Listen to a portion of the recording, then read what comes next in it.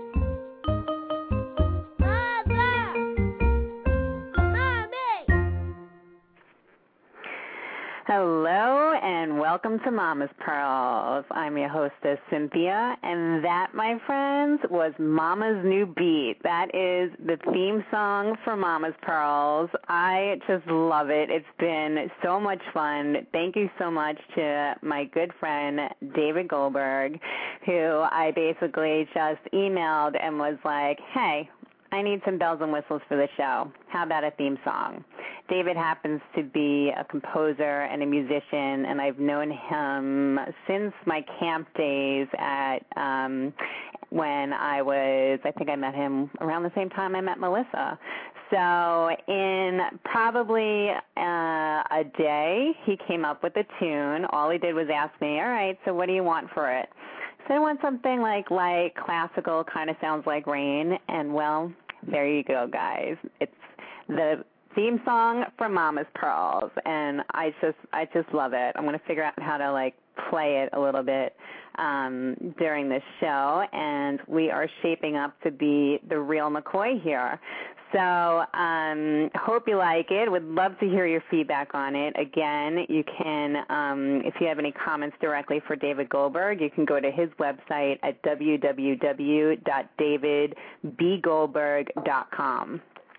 Now, while we're on the topic of music, I was thinking that it would be a perfect time to segue into the world of entertainment and begin our discussions about the effects of entertainment in our lives and also the influence that it has on us as well as our children. So we're going to dive in today to talking about keeping in tune, which is the topic heading for today. And the pearl of the day is Monkey See, Undo. Before we get into that, though, we're going to chat a little bit about last week. Last week, I had my mom on. The topic was, and the blog topic was Master Mom. And the pearl of the week was Perfectly Imperfect. Now, my next step now that I have a theme song and shaping up like a real McCoy station and show here is to have a sound check and fix out my sounding quirks. The sound for the music is perfect, but I understand that there's some issues, with how the technical sound is coming across, and when people were trying to listen to the show in the archives, my voice was loud and a little staticky, and my mom's voice was really low. So I'm not 100% sure how to deal with that yet. I'm working on it. I've asked some people to help me figure it out, and I've gotten all sorts of feedback involving I need some foamy ball thing and a microphone and all that kind of stuff. And just to give you a little bit of a semblance of how things work when you do a show on Blog Talk Radio, you can just call in by the phone and you're on your show. Like, for example, I just pick up my phone, dial a number, I have my little PIN number, and I go on, and there I am. Boom, my show. I don't know anything about hooking up mics. I'm not technically savvy. I don't care to be. So I'm going to tackle that next. first was in the line of entertainment.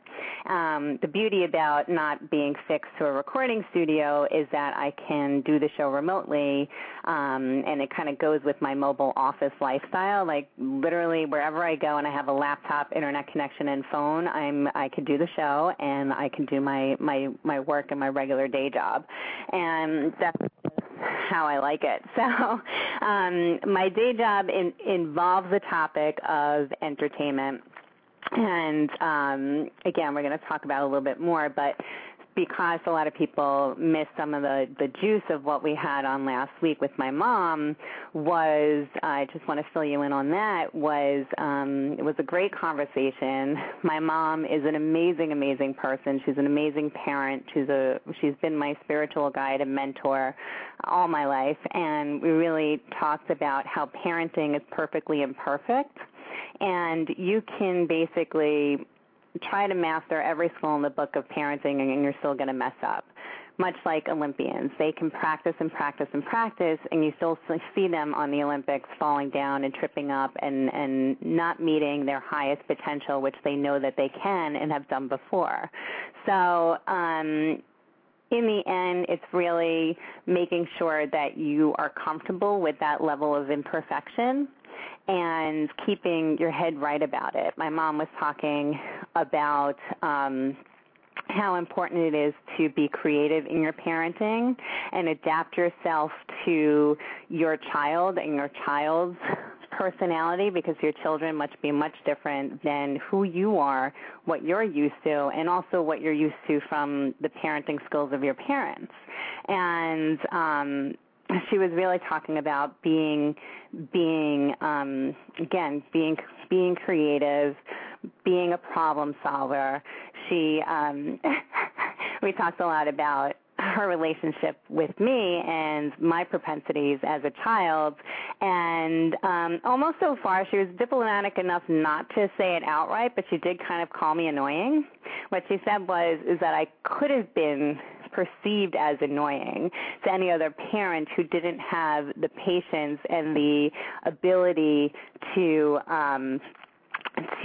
work with my type of spirit as a child, because I was consistently active, consistently curious, not overactive. And we talked a lot about the labeling of children and how many children are mislabeled and kind of put into a box and not really handled or paid attention to.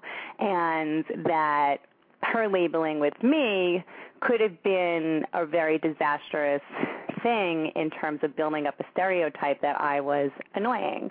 You might happen to agree with her, but I don't. So, in building up and being careful as a parent not to take your child down a pathway of stereotyping, it's an everyday, constant struggle and awareness that we have to have as parents in terms of what are the messages that we're giving them? How are they perceiving the message that we're giving them? It's one thing to say something. If it goes right over their heads, that's fine. But if they're really taking it in and you're watching them and you see like their whole soul deplete when you say something, pay attention to that and do something about it. The other thing my mom and I were talking about is that it's never too late to change. It's never too late to adjust your skills when you pick up on something that you know is a little bit off. You can course correct as you go, just like your children are going to do, and just like you're teaching your children to do throughout this life. You're teaching your children to become masters in who they are throughout their lives. That's the only true masterful achievement we can have as beings, is mastering ourselves. Everything else is extensions of that. But it's really about being who you are and being comfortable with that and living with the awareness of who you are. And my mom and I were really getting into how we can do that. And again, I apologize for the sound being off. It's kind of like if you crank up the volume, you can hear it.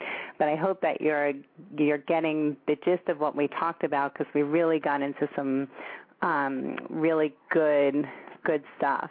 And I think that another main thing that we were talking about was, again, reinforcing the notions that parents have to take time for themselves and have to be comfortable in who they are and managing that aspect. And it's okay as a mom to be selfish and to keep your own guidance in check and not get lost into the identity and all-consuming world of what your kids your kids' world can be. And that, again, is a persistent theme here on Mommas Pearls. I think it's so important.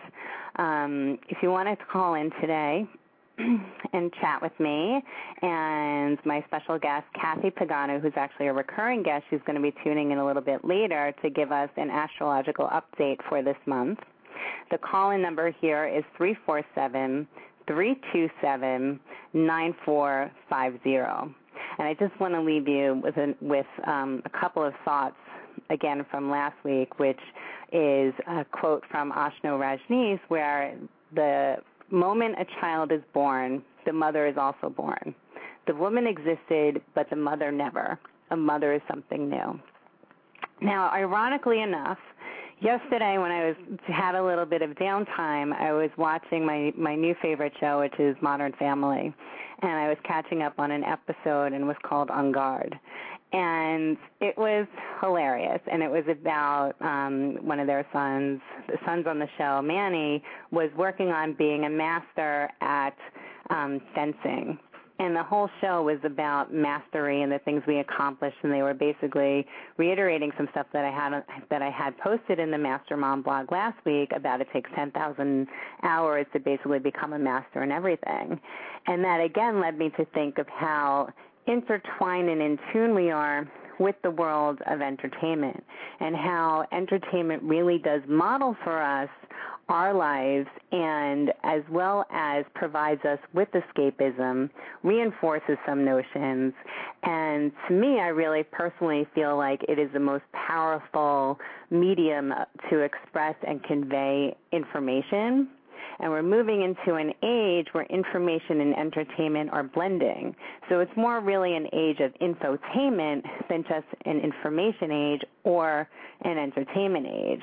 You'll see everything now is given in, any type of information is given into an entertaining format.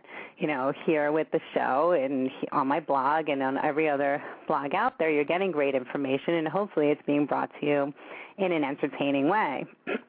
Now, getting into the topic of this week, which is, again, is in tune, the pearl of the day is monkey see, undo. And that's because not all the information that you have is something that you should be repeating. There's certain levels of exposures that we tolerate for ourselves and for children, and there's other forms of entertainment that we don't. And it's a balance. You can have filters on what's exposed to your kids and what's not. You can have parental controls. You can activate it that way. But I'm really more looking at, what's our connection with entertainment, and what is it about it that really hooks us in? When I was posting up, and I usually do this every week, especially when I'm prepping for a show, I'll post exploratory questions on Facebook, and I love getting the responses. So, if you want to get involved, just sign up on Facebook, find me. Mommas Pearls is MOMMAS PEARLS, and there's the fan club, or you can friend request me, which is Cynthia Littman. And so the exploratory questions I was asking about entertainment, it was the first time in almost all the questions where I've gotten the most responses and probably the quickest, rapid response fire on questions like, which movies do you quote the most? Which movies or what do you watch when you're sick and you want to curl up on the couch and watch TV? And it's awesome to see the responses, and it's so amazing to me how right on the tip of our tongue our movie quotes, our television quotes, it's kind of what we think of. Now, I also say this, I'm very much a media junkie. I'm totally ingrained in it. I probably watch way, way, way too much TV. And it's part of my normal vernacular to be discussing, or drawing from quotes from shows and using it in my daily conversations with people. And not everyone is like that. I mean, some people go to the extreme of never putting on the TV. When Melissa Van Rossum was on the TV, was on the show a couple of weeks ago, she was talking about how she has very limited and structured television time, and she really rarely puts on the television. And we were really talking about, and she was saying that she watches what she calls the media diet, the entertainment that we're fed, feeding ourselves, and our children. And I was like, the media diet. I am definitely on more of the gluttonous side of the media diet. I definitely haven't cut the carbs, although I don't really like a lot of the cheesy foods. Sometimes I do with reality shows. Okay, I'll watch a little bit here and there, but that's not really my thing. I like some dramas. My husband likes all the sci-fi stuff, so I've watched, I watch all of that. If you look on our DVR list, there's tons of shows that we watch for us. And then there's stuff that my kids watch. And some of their stuff drives me nuts, and some of the stuff I really get why kids should watch. And I'm thinking of, there's a couple of stations on there that are just directed for kids, and it's an ever-growing market. It seems like every day another one of the major distribution brands and entertainment conglomerates are coming up with a television station and programming that's aimed for kids, because it is such a huge market. And the beauty of when you create television programming for kids is that parents will buy any piece of junk that is out there that has their favorite kids, characters, and TV shows splashed on it. So they've got you. I mean, my entire house is littered in Star Wars memorabilia. My son has Star Wars sheets. He has his Jedi lightsaber. He has his Star Wars blaster. My daughter thinks she's Princess Leia. And that's all well and good. The topic of consumerism and consumption entertainment, I'm not necessarily going to go into that, except to say that if I ever did run into George Lucas, especially if it's at a restaurant, I'm sending him over my check because we are going on the second generation here. My husband is a huge Star Wars fan and went through that himself with his family. So yeah, George, I'm sending you the check. And so I'm not going to talk a little bit about the consumerism other to mention that there is this marketing component that is attached with entertainment. The whole thing behind Transformers was I think it's, I don't want to get the name wrong of which company it was, but okay, the company that created Transformers, maybe Mattel, I don't know, not 100%, don't quote me, but whatever, you get the point. The company behind Transformers wanted to rebuild the brand, and that was a large reason why they went ahead and produced the movie in the first place. They produced this giant movie, which now catapulted them to the forefront of sales. And again, we've got Bumblebee, we've got Optimus Prime, we have all the Transformers around the house. So there is that angle, and I'm all for feeding the hand that feeds you. But where is the line? Where the exposure is too much? And these are the topics that I want to talk to today, as well as the powerful connection that we have with entertainment.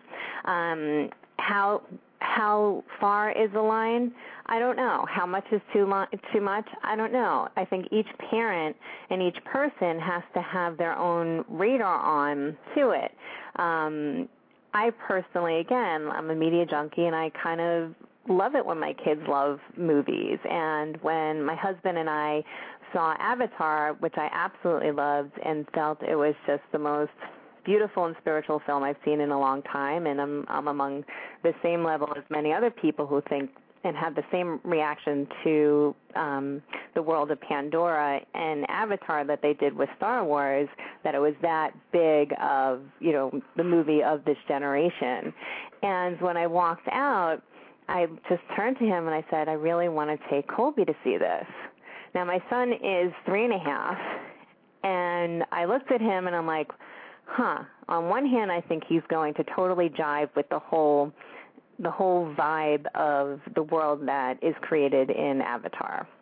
I just think he would love it, the whole connection with nature and the whole spiritual aspects and the beautifulness, because that's a word, and the beauty of it and the creatures. I just think he would really love it.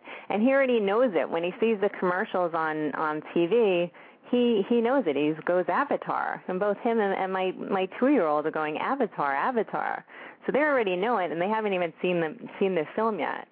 But there are some questionable content in Avatar that I don't know is so suitable for him, at least now. But I know when he sees it, he's going to absolutely love it. So the question of what's the appropriate age to expose your children to certain films, you got to go with your own kids. The Motion Picture Association of America, they definitely give guidelines, but ultimately it's up to you as the parents to decide whether or not you're going to, take those recommendations or not. And then you have to worry about enforcing that with your parents and the grandparents and aunts and uncles who where they're hanging out at their house, and all of a sudden they go, oh yeah, we took your son to see Avatar in 3D. He loved it, and he ate a whole boat of popcorn and a whole load of soda and a whole load of soda, and we had refills, and he loved it. And meanwhile, we're at home. You don't give your son popcorn. You don't give him soda. That's great, Mom. That's great, Auntie Val. I really appreciate that. Just a little inside joke with Val. So it's a really tough balance because entertainment and content, it's all around us. It's something that we deal with on a practically day-to-day business. You have the advertisers and marketers constantly grabbing for our attention. There is amazing content out there. I mean, I can't imagine growing up without Cinderella, which was one of my favorite childhood stories, which I had my parents read to me every single day and night before I went to bed. And I totally knew if they were trying to skip over a page because they were tired and they read it 100 million times to me. Didn't matter. They had to read it verbatim every single night. I loved Cinderella. When I saw the movie, it was just magic for me. And it's just something now that, like, I see with my kids. They like to read Horton Hears a Who. And we get really into it and very animated, and they know the whole story. And they too are watching if I'm skipping pages. If I try and skip a page, they say, "No, Mommy, go back. What happened? Where's the speck?" So it's really cute and adorable. And I love the messages in it. I like the messages in Cinderella for me.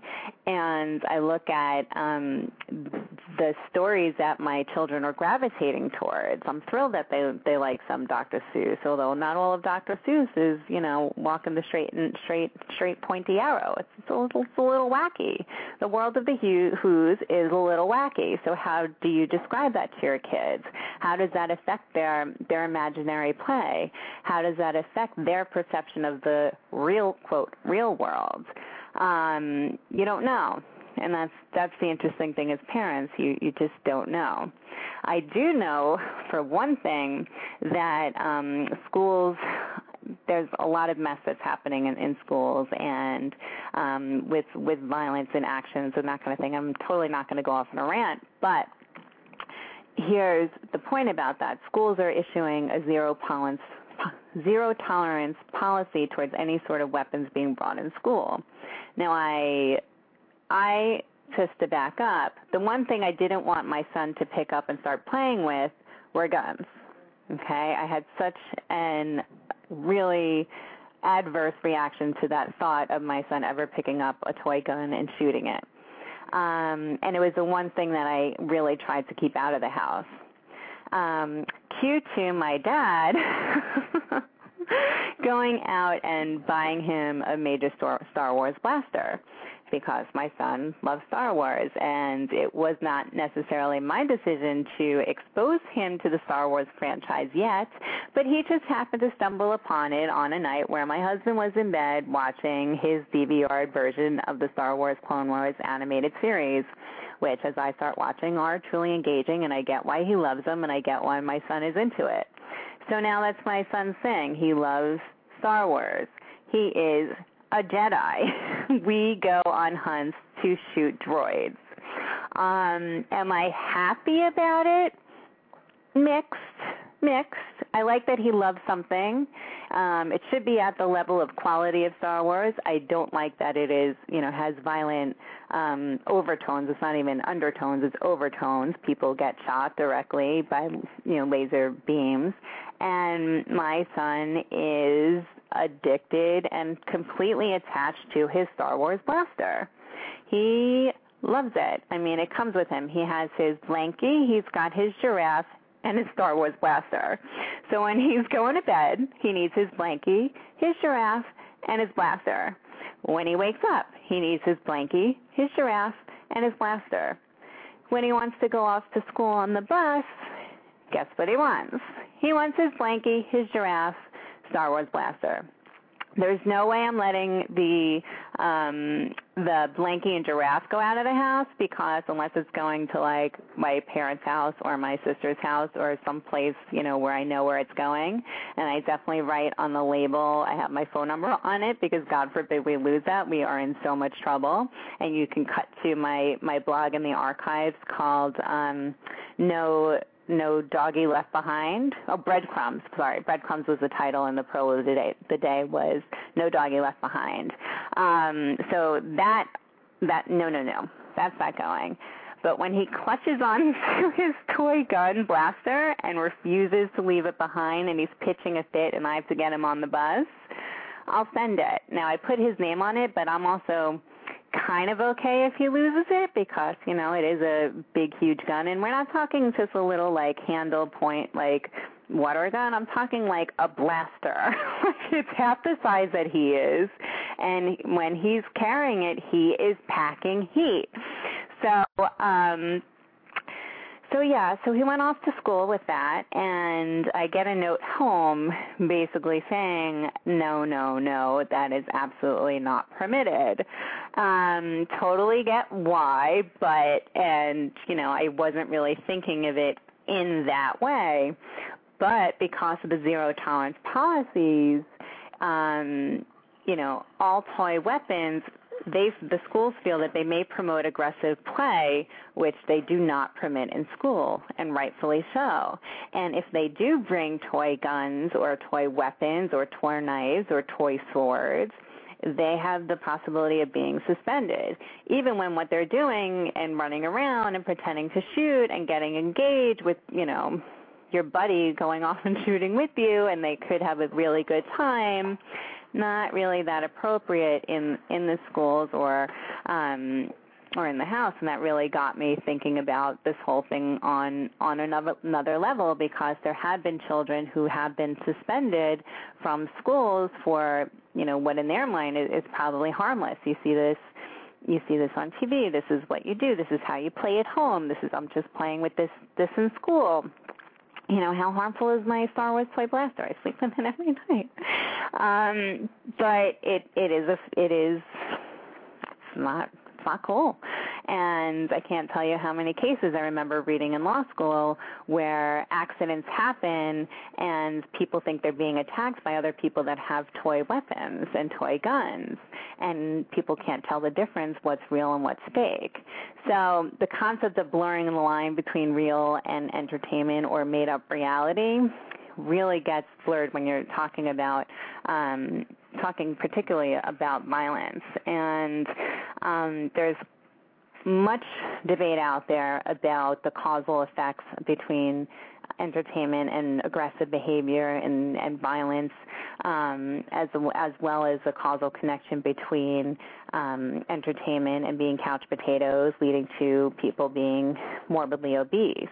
Now, I'm not going to get into the facts and figures about that kind of stuff, because that's just not where I want to go with this, other than to say to keep keep your eyes out about what your kids are watching. Plenty of moms, and I'm also guilty about this on occasion, is that I will use television as a babysitter. If I have something to do, I know my kids will, they may not sit still, and they'll keep bothering me if, let's say, I need to go on to my radio show or whatever, or make a call with a client, or whatever it is that you need to do. I need to, I don't know, go to the bathroom. How about that? Whatever I need to do, that they will sit still and watch a movie if I put something on. My son will sit for Star Wars. So, I will use it as a babysitter, and a lot of parents do that too. And a lot of parents are also concerned where people who are watching their children, whether it's professional caretakers or their parents or their family or friends, where they use that also as a not just a crutch. It's one thing where you have like your designated airtime, your television time and media time. But it's quite another when the television is on all day long, and that is all that your child is doing is sitting there and watching TV. There's, Nick Jr., which has wonderful content and has its motto where it's like preschool on TV, but there is a line where too much is it's just too much.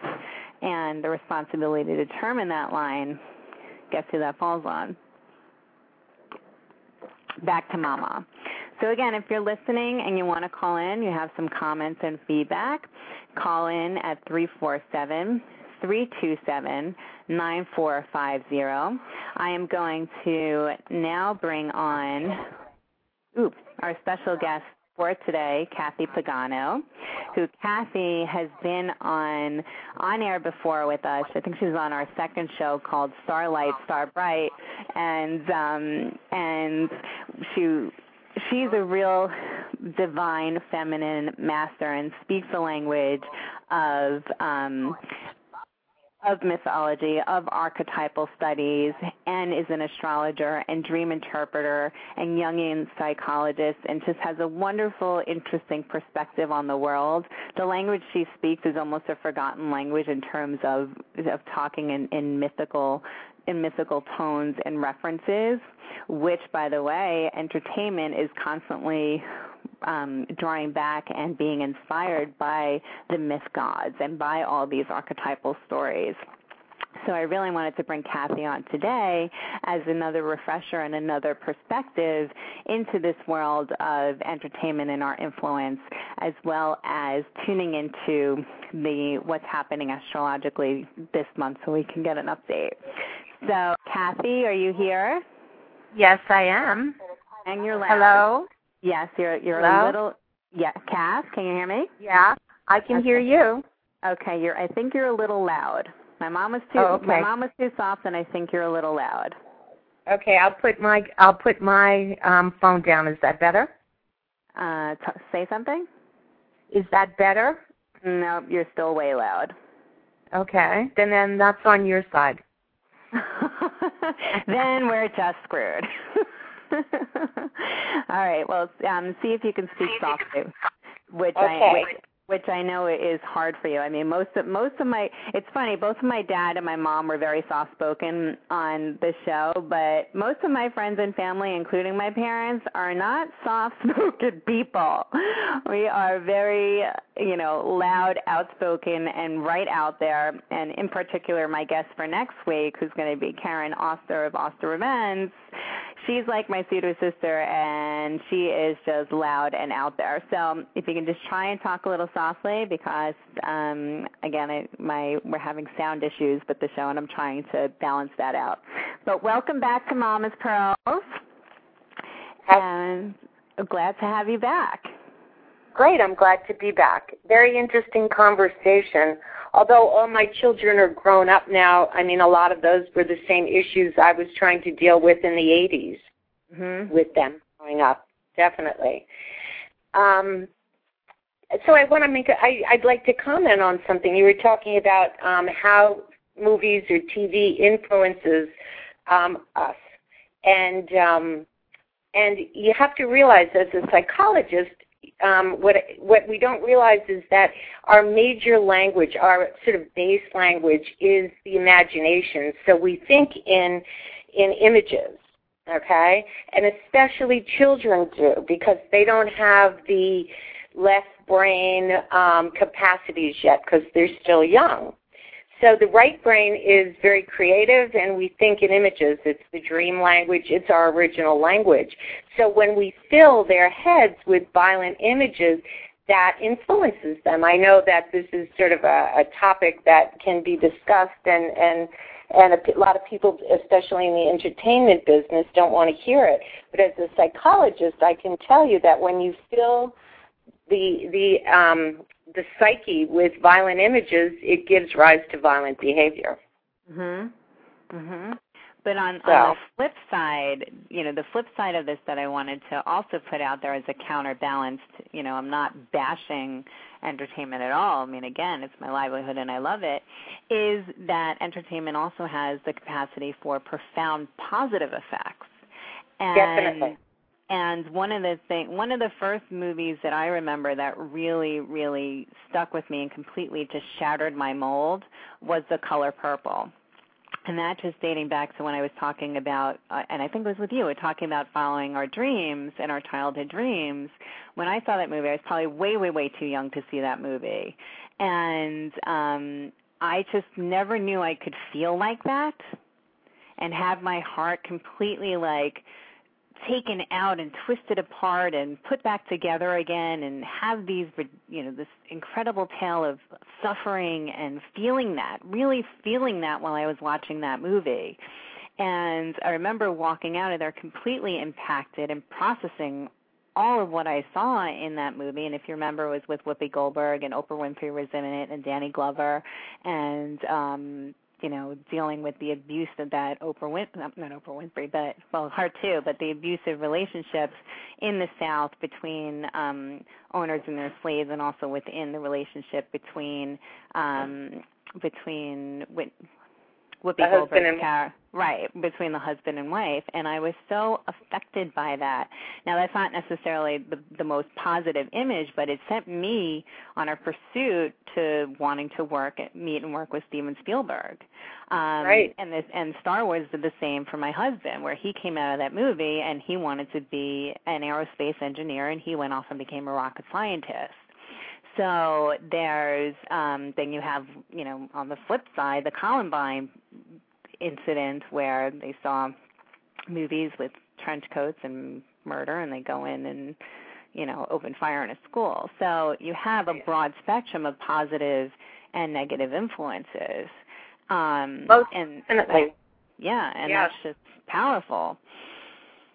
Can I just comment on that? In all other cultures, the storyteller or the bard was very important. And it's really about what stories we choose to tell. And so if you have violence, but in a context that, like in The Color Purple, that makes sense. I mean, we live in a society that 200 years ago, the ministers in church used to tell their husbands, and beat your wife with, you can beat your wife to make her obey you.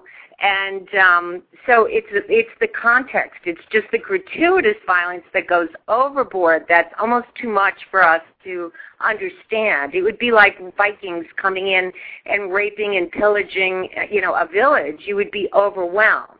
Right. But within the context, it does open up your heart, and it does, stories are there to teach.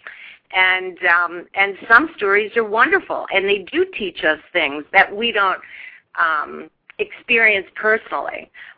Music does that too. I remember growing up in the 60s, and Carly Simon and Joni Mitchell, they would sing songs, and I would go, oh, is that what I'm feeling? So they give you something. They enlarge your consciousness and your knowledge base if they're good. And that is the ultimate power of entertainment, and it's never ever going to go away. It's going to keep completely evolve in the context in which it's expressed, and the content in the context of how it's delivered, and the landscape. And we could do and we will talk about this more because, entertainment is a broad range topic. It's again, when I have my main expertise in my professional world as an entertainment lawyer, so we'll have many more conversations about it. But what I really wanted to draw upon with you and focus on was both, again, the imaginary stories that we come up from the archetypes, as well as seeking into our own inner guidance in our own charts and using that power of entertainment and the astrological influences to most positively benefit us. Right. Well, first of all, I did want to comment on your mom saying that you were hard. Was it that she couldn't? Just a little bit. I was challenging. But she did say that she was the thinnest she's ever been. So, positive and negative effects. Well, I mean, and I was looking at your chart. You're a Scorpio with a Gemini moon, and you probably just, could see right through everybody, and you just talked about it, and that probably was very disruptive because families don't like to bring up things all the time, and when little kids do. I mean, children are so in touch with the imagination, and I guess one of the biggest things I would say is that we do glut ourselves on entertainment. If something's really beautiful, and you said it yourself, when you got out of the color purple, you processed it. What we do is we see something, we watch it, and then we don't give ourselves time to process the story. We go on to the next story. And so that's where the entertainment part gets a little, where it overloads us, I think. If it's like a book, all the kids want to hear the book, and they want to hear it over and over again, the same story. They want to get it. They want to integrate it. But when you give them a whole lot of different stories, they don't integrate it, so it just sort of skims the surface, don't you think? Right. Yeah, well, and I think that ties into the other underlying theme of Mommas Pearls is being engaged with your children. And the same is true when you're talking about imaginary play and you're talking about, the stories. It's, are you glossing over so they read the story, they finish their book, they could do their homework, and just, regurgitate the plots, or are they really getting engaged with the material? And if they are getting engaged in the material, what materials is that? Even with the when I was bringing up my kids, they had all the Star Wars the first time around, like your husband. And, there's an archetype behind everything that we do. And the archetype of the warrior is not going to go away. But what we have to do is we have to refresh it. We have to get it out of a stereotype and bring it up new and fresh. So when Kobe wants to be a warrior, part of it is, is how you as parents interact with that. Well, what does a warrior mean? What is the warrior going to fight for? Warriors don't go to school with their guns. It's school you learn. When, right. It's after Oops. is your warrior. Because they take that away. That's just part of our human psyche, but it's how we use it. And our relationship to it, that's the important thing. Well, I can tell you what the experience with Colby has inspired me to do is to look up to see if I can find a fencing class for him. Yeah. Why not craft his Jedi Knight skills? Seriously. So that's one thing that I was looking when I said that. Of course, my husband chimed in and said, "Oh, I would love to do that with him. Do they have any daddy-son classes?" But it's true.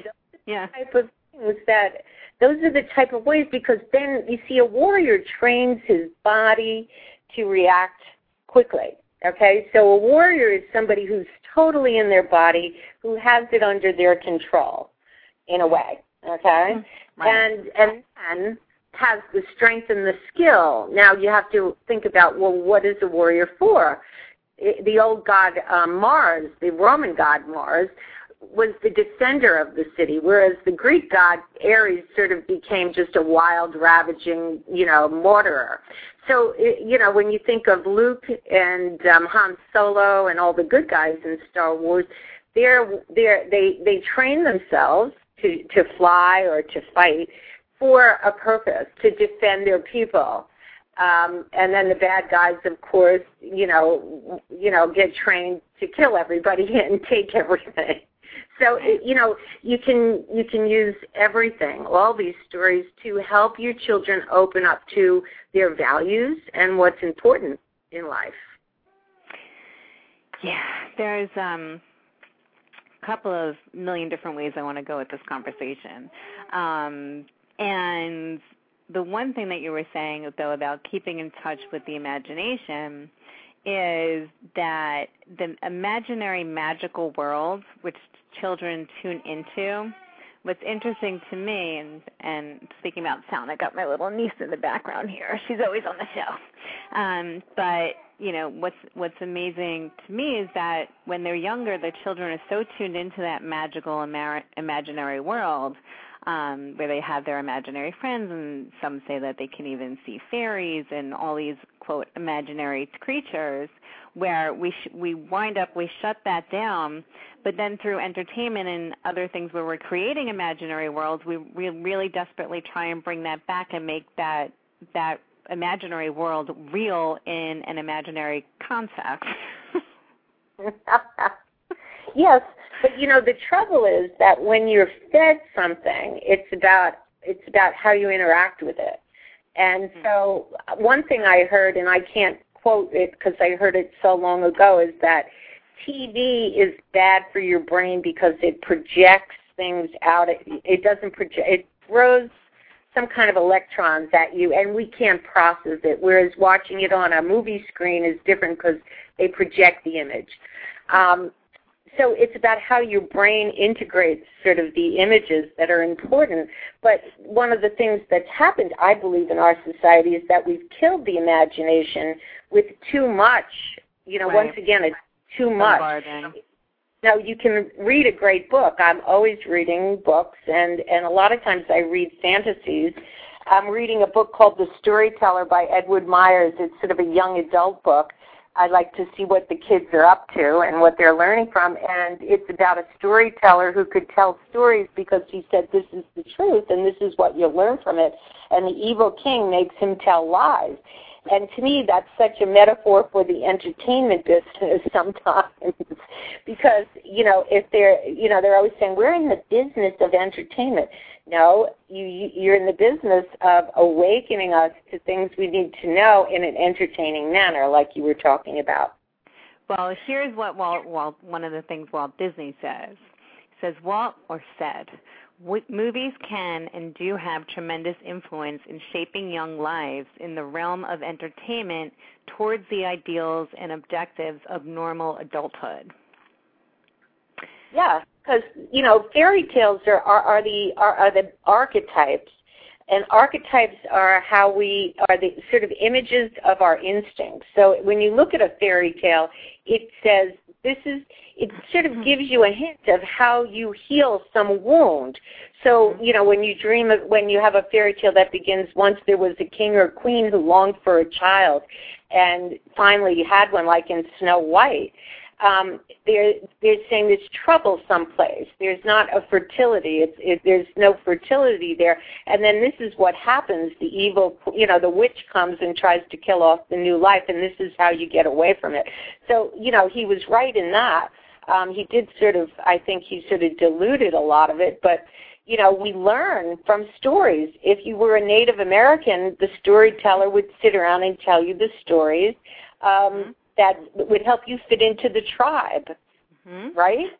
Yes, and we talked about that. I think in the first show here, I talked about how storytelling and passing down the stories was a vital survival method for basically teaching and passing down the wisdom of the elders and your ancestors in terms of interpreting the world around you, and really, literally, are survival stories. And when you say about fairy tales, yeah, I mean, the ultimate thing about fairy tales can come true, it can happen to you, is basically the medium of entertainment allows to take your fairy tale to the nth exponential degree. Like, there is no limit to what you can do in the world of entertainment. There's no limit to what Angelina Jolie can do when she's in a stunt-filled, action-packed movie. You know, in the real world, well, she might be the anomaly because she is a powerhouse in herself. But you know, we're constantly setting structured limits around what we are physically capable to do in our quote, real world. Right. And that's, can I segue into, you know, you were asking about the astrological influences. We're in the sun is in the sign of Pisces, and that's the sign of the creative imagination. And this weekend there's a full moon, and it's in Pisces, and then the moon is in Virgo, opposite that. And it's really about how do we bring our imaginations into the world in some kind of service. And, you know, and the thing that's most important is, I think, in our society today is not to overload kids with too much TV or even movies, but, you know, give them the right amount, that balance you were talking about. When your son watches Star Wars, afterwards talk about it, afterwards help him process it, and then help him use his imagination. You know, when he wants to kill all those soldiers, the clones or the machines or the Cylons or whoever they are, you know, part of it is we want to get out of this mechanized world view and come back into what's natural and human, if you will, right? So how do you use the creative imagination in children? How do you play with that? How do you foster it so that they might have their imaginary friends who maybe they see, and it's just we don't have the eyes anymore to see them, right? And you want the kids with their own stories, because Hollywood repeats the same stories over and over again, and that's okay, but you know, where's the creativity in the children themselves? When I lived in Zurich, Switzerland, when we were at the Jung Institute, my oldest son was in kindergarten there, and they had 2 years of kindergarten, and they didn't teach them how to write. When he went into first grade, in the first month, they taught them the alphabet and how to write. But in kindergarten, it was all their imagination. It was walking in nature, it was drawing, it was coloring, it was music. And we hurt our children by pushing them into the left brain too early in our country. Because it's about, you know, if we can be in touch with our imagination, like Einstein said, imagination is more important than knowledge. Then when they're grown up, they can combine the rational side and the creative imagination, and then they'll be amazing. So this month is a good time to meditate and to play with your children more, and maybe shut TV off and take this story further. Where, like when he's telling stories after he kills all the bad guys, what's the point? Where's he going? And he's not too young to do that with. Right. And I think it's a good kick in the butt to a lot of our listeners who may be writers or creative types, or who've had that story in their mind where they haven't had the time or the interest to put it down on paper. This you're saying is basically the time to go ahead and put it down on paper. Just do it, because the force will be with you. Definitely. You know, George worked with Joseph Campbell, the great mythologist, and why even though the dialogue is awful, that's why the story, hits us, because it's true. There's a truth there, and but you have to process it. You can't just sort of eat it up like a gallon of ice cream. You get a tummy ache. Right. I mean, the over bombardment and the gluttonous, that's got to stop. I mean, there are some days where literally it's just we have movie marathons and it's one thing after the other. And thankfully with Star Wars, I can watch 50 hours of Star Wars with all 6 movies and 100 episodes of the Clone Wars if I really wanted to. So it's there. It's kind of like if it's there if you need it, if you want it. You don't always have to have it. And what you're saying, to engage my children in understanding the stories, that's one thing I noticed. My friend Pam is really, really, she's a really like on top of everything mom. And one of the things that I learned from her was when she's watching Dora the Explorer with her daughter and her son, she will sit there and discuss everything that Dora is doing during the show. And she does create an interactive dialogue, and I, in seeing her, have started picking that up and doing that more with my kids. Who's that? What's he doing? So I try and see if they're understanding and following the context and the plot and who the characters are. Colby's at the point now where he's seen a lot of these episodes a million times where he's calling out the scenes before it even comes on screen. He knows it and he gets it, and we'll get into the why and the what and the how and the where. Where is he? Look how pretty that is. Oh no, he destroyed the tree. Where did it go? And again, like the scene in Kung Fu Panda where the wise master Oogway, where he basically he passes on and you see basically the image of cherry blossom petals culminating and flying up into the heavens. And when you were on last, we were talking about the ancestors believed that great wisdom believed that when we die we pass up into the stars. And that's basically the image that's shown on Kung Fu Panda. I don't know whether that's the intended image, but that's what I draw from it. So now, when things pass on, I was recently but I was talking about my grandparents who passed away last year, and we went over to their house to kind of pick up a few remaining items, and my son was like, "Well, where's Grandpa?" That was not really, I knew I'm going to have to address that question, but it's, it's not like he attended the funeral, and it's not like, he really got that concept yet. So I was like, oh, Grandpa's up in the sky with Master Oogway and our snowman that melted a couple of weeks ago, and that's where you told me it went. So, it was really cute. We built this huge snowman in the first snow, and then it got nice out and it melted, and he's like, where's the snowman? And I go, I don't know, Colby, where is it? He goes, went up into the sky. Yeah. The snowman's lost and went into the sky. Yeah. Well, that's how stories, can grow. It's really about letting them watch a story, and then, you don't even have to ask them, especially when they're little, you don't want to get too rational with them, but then you could take them out of the TV, away from the TV, and then have them make up a story on their own. It's just you want to create a muscle, an imaginative muscle, because if you just sit there and become a couch potato and just keep watching, having them bombard you with their stories, then you don't, your muscles don't work.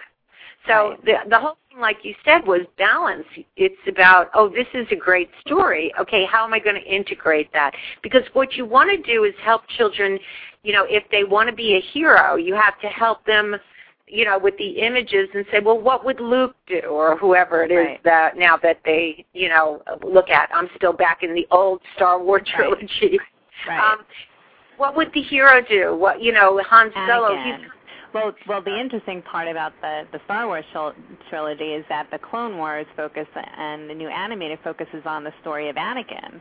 So Anakin's kind of the hero, and as we all know from the grown-ups who saw the last part of the series first, was that Anakin becomes Darth Vader. So he's really falling, in love and in like with this character who I know goes bad. So it's a little interesting psychological twist that I'm going to have to undo, But you're not going to believe that we have a minute remaining. This time flew by. I don't know how much more time you have, and my sister keeps telling me that I should make the show a little bit longer. If you have more time, maybe we'll roll over and try and pick up the conversation. There you go. So I just want to close out. Yeah. It's your show, so thank you for having me on. Absolutely. So I'm just going to wrap up this portion. If we want to pick up, I can just I'll call you back because I think it cuts off now after an hour. So again, we I feel just like even to skim the surface of this broad range of a topic of conversation, and you were absolutely the perfect person to have on and go through this process with me and our listeners to introduce them again to this mystical, magical world. If anybody wants to find Cathy, you can find her at www.wisdomofastrology.com. And you can find me on Twitter at CynTweet. You can email me at cynthia@mommaspearls.com. You can find my blog at www.mommaspearls.blogspot.com. Or you can listen to any of the shows, including my past show with Cathy called Starlight, Starbright, on the archives at Mommas Pearls, which is www.blogtalkradio.com/mommaspearls. I want to thank Mr. David Goldberg again for our amazing new Mommas Pearls theme song. I absolutely love it. And Cathy, I'm not even going to get to ask you my infamous question, so I think we do have to record up just a little bit more. So I'm going to say goodbye for now. This is Cynthia at Mommas Pearls, reminding you to enjoy your time and enjoy your children.